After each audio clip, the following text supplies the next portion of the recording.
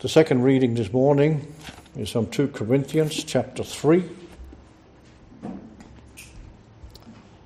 We're reading from verse 6 to verse 11.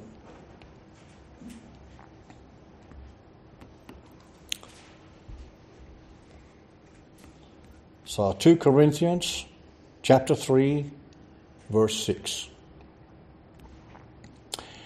He has made us competent as ministers of a new covenant, not the letter, but of the Spirit. For the letter kills, but the Spirit gives life. Now, if the ministry that brought death, which was engraved in letters on stone, came with glory so that Israelites could not look steady at the face of Moses because of its glory, fading though it was, will not the ministry of the Spirit be even more glorious?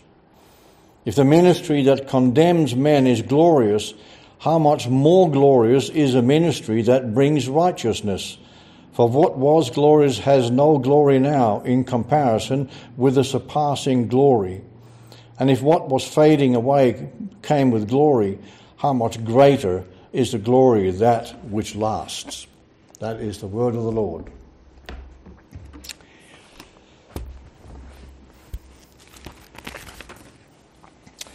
Well, we're going to deal this morning with this issue of what is the actual benefit of a new covenant. Well, last Sunday we had certainly a close look at how we live our lives, or rather, do our lives actually reflect the faith that we stated that we have. Paul has spoken of a minister's competence, and indeed also how we do not have a competence in ourselves, but our ability to minister rests in the strength and the provisions of the Lord. Effectively telling us that we must, to be an effective minister or an effective Christian, we need to live a humble dependence on our Lord Jesus Christ in all things. But let us pray for wisdom. Let us pray that we will receive the truth and it will be revealed to us well and truly this morning. Let us pray. Our loving Father, we do come before you to ask that you will, by your Spirit, that you will open this word to us, that we will understand it, that we will take it personally, that it's become a lesson for us, even though you wrote it to the church in Corinth. Lord, guide us, we ask, and bless us with insight. In Jesus' name, amen. See, whereas verses 1 to 6 looked at the person, Paul now switches to the purpose, the message that is to be proclaimed. In verse 6 he said, he's made us competent as ministers of a new covenant.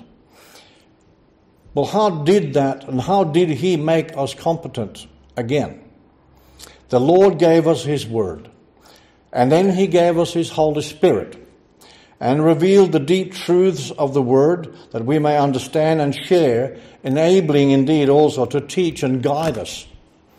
Not teaching and training to the instructions of the law of old, but to the new covenant, call it the new safe deal that we were given. Not of the letter, but of the Spirit, for the letter kills, but the Spirit gives life. So as we move from the character of the messenger to the message, it is important to understand for all of us that if we distort the message, we really don't have a message at all. Just think of this. Just think of a piece of IKEA furniture. You have all the instructions, you have all the bits and pieces, everything is there, but they left out of this pack that you brought home one tiny, tiny little thing called an Allen key. Without it, nothing makes sense, does it? It doesn't take much for the whole thing to fall apart. Leave something out of the message as well, and indeed add something to it, and also none of it is going to make any sense, or at least not to any man or woman that has the indwelling of the Holy Spirit, because he will only deal with the truth. Now, we all know, or we should know, that the message is always one of grace and mercy. one of a deep love of God for his people, and a message with an eternal promise given by God, and a God that cannot lie. Paul in his day had to continuously, over the time and time again, had to fight the Judaizers, following him around, in fact, from town to town, and teaching them that the salvation was through Christ, but they also had to adhere to the Mosaic law. It's basically what we today term as a gospel plus. Makes no sense. And this is not something that has gone away either, by the way. We're 2,000 years on, and this still happens. We still have today churches that will teach that you have to do your bit to earn your way into heaven. That's what Paul is referring to in chapter 2, verse 17. He says, unlike so many, we do not peddle the word of God for profit. On the contrary, in Christ, we speak before God with sincerity, like men sent from God. It is in Christ alone that we are saved, that a person can be saved. Paul now explains plainly why it's so important to keep this message pure and keep to the truth.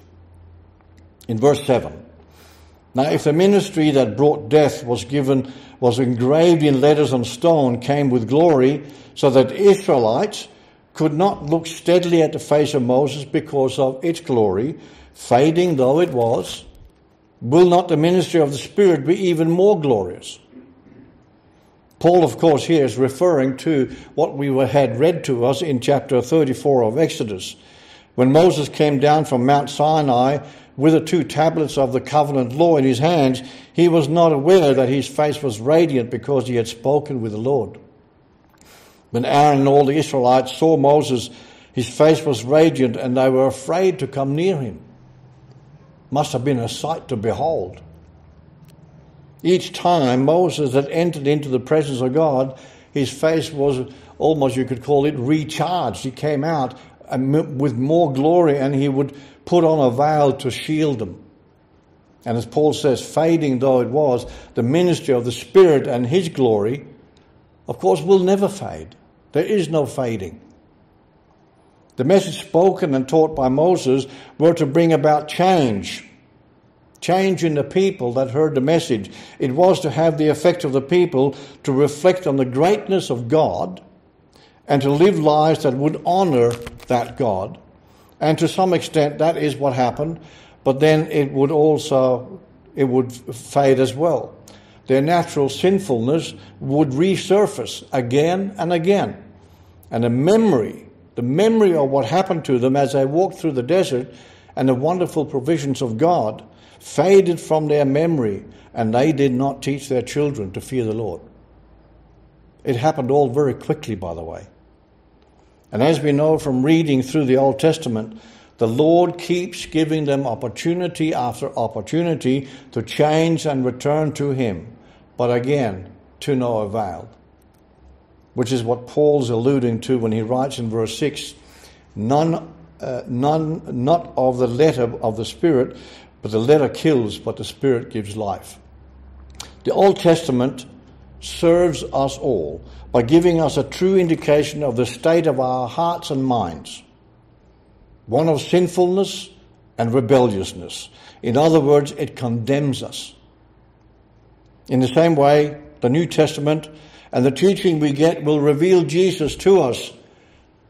But as I said so often, it will also reveal you to you, who you are. Paul says that in the very next verse, 9. If the ministry that condemns men is glorious, how much more glorious is a ministry that brings righteousness? The Old Testament did not make anyone righteous. Sure, they did have the days of the year when the priest would sacrifice animals at the altar for the sins of the people. And they did, at that time, do pretty well what was asked of the Lord. But we must never forget that this sacrifice was only part of what God had given them to be obedient with. The rest was to live a life each day according to the 10 Commandments as he was given to them at Mount Sinai. And that we know also they did not manage to live up to that standard. Effectively, the sacrifices atoning for sins may have lasted possibly, at best, maybe a minute, until they then sinned again. So, not so with the new covenant. In verse 10, for what was glorious has no glory now in comparison to the surpassing glory. This is part of Paul's battle with the Judaizers. The only part of the Old Testament law that serves to save people is the revealing of their sinfulness and their absolute inability to meet those standards, and therefore they will also realize their need for the Lord Jesus Christ. That's how the Old Testament comes in and works with the New Testament. The Judaizers wanted them to continue adhering to the old traditions because there is profit to be made. Just as the temple priests and leaders had made profits from all the trading that was going on in the temple yards. This is an ongoing battle for us even today. We are told, and people misuse the word, when they say that without good deeds you cannot be saved. And yes, we know that James, the brother of Jesus, wrote this very thing in his letters. In chapter 122 he wrote, do not merely listen to the word and so deceive yourselves, do what it says. Certainly, true. But you do those things that the word says, not because you are going to be saved, but because you are saved. It is a response to salvation rather than something you do to be saved. Just in the same way as you love Jesus. You love him because he loved you first. You did not choose Jesus. He chose you. You did knock on his door. He knocked on yours. A theological but also an ethical question is always, if you find a man on the threshold of life, do you give him the food or the word? You can ponder that question in your heart. Which is the more important for this man? We battle something today called social justice. It is where good deeds takes precedence over godly living. We have leaders that will adopt worldly values to appease the world, and thinking this will make all those people that they appease listen to the message they want to preach, forgetting that they have already distorted the very message they were supposed to share. It doesn't belong. It is an add to. Peter had done the very same thing in Antioch. And Paul had rebuked him severely for that in Galatians 2:11. He says, when Cephas came to Antioch, I opposed him to his face because he stood condemned. We can only guess here why Paul is using the name Cephas. But it was probably a name that indicated, because not a little bit earlier in the same chapter in Galatians, he had called him Peter. But he's distinguishing now that Peter is actually no longer the Peter that's supposed to be the apostle of the Lord Jesus Christ. There's something in the words that Paul uses here. Certainly he was a true disciple of Jesus. He was an apostle of Jesus. But his behavior in Antioch did not reflect that. Paul had, after all, used Peter in verse 7 in the very same chapter. You and I should also heed the warning here, by the way. It is for us. Men like Peter and others appointed by the Lord throughout the Bible can falter and slide. And what about you and me? Don't we do the same? You and I have been chosen. We have been appointed by Jesus to be his. But that does not mean you are sinless or have achieved righteousness at this point in your life. We have not in any way achieved any of this in our own right. And that's what Paul so strenuously wants the church in Corinth to understand. That's what Paul so strenuously wants the Woodford church to understand. Any righteousness we may have today is a free gift from God by his mercy and by his grace alone. It is what the true message that we are supposed to live in. It is only ever a message of mercy and grace. The old covenant was won by the law. The new covenant is won by grace in Christ alone. In verse 11 we also read, "And if what was fading away came with glory, how much greater is the glory of that which lasts." The old was a running to a timeline, came to an end. The new covenant is running for eternity. It is for everlasting. I did start today with a question: what is the benefit to us of the new covenant? Well, there's lots. It's eternal. It's anchored in grace. It is a promise by God. It is not ever reliant on you. It is a free gift from the Lord, and you can't buy it and you can't achieve it. And the big one, it's life-giving. It gives us eternal life. The new covenant will not condemn you when you are in Christ, when you are among his elect. In Romans, we're clearly told that in 11:7.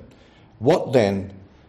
What the people of Israel sought so earnestly they did not obtain. The elect among them did, but the others were hardened, lost. And in Titus 1:1, Paul, a servant of God and an apostle of Jesus Christ, to further the faith of God's elect and their knowledge of the truth that leads to godliness. Leads to godliness. Furthermore, the new covenant produces righteousness, sinlessness. Notice the ongoing aspect of all this.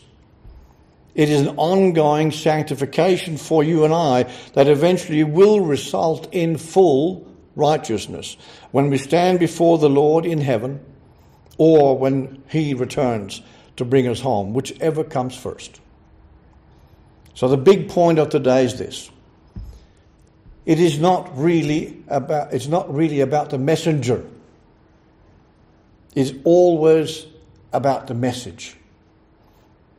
In verse 15, "It is true that some preach Christ out of envy and rivalry." This is in Philippians. Paul is in jail writing this. But some preach Christ out of envy and rivalry, but others out of goodwill. The latter do so out of love, knowing that I am put here for the defense of the gospel. The former preach Christ out of selfish ambitions, not sincerely, supposing that they can stir up trouble for me while I'm in chains. But what does it matter? The important thing is that in every way, whether from false motives or true, Christ is preached, and because of this I rejoice. He's in chains, in a dungeon, and he rejoices because the word is preached. The message is his focus. It was never about Paul, and it was never about any of the prophets in the whole of the Bible, and it's never about you and I, ever.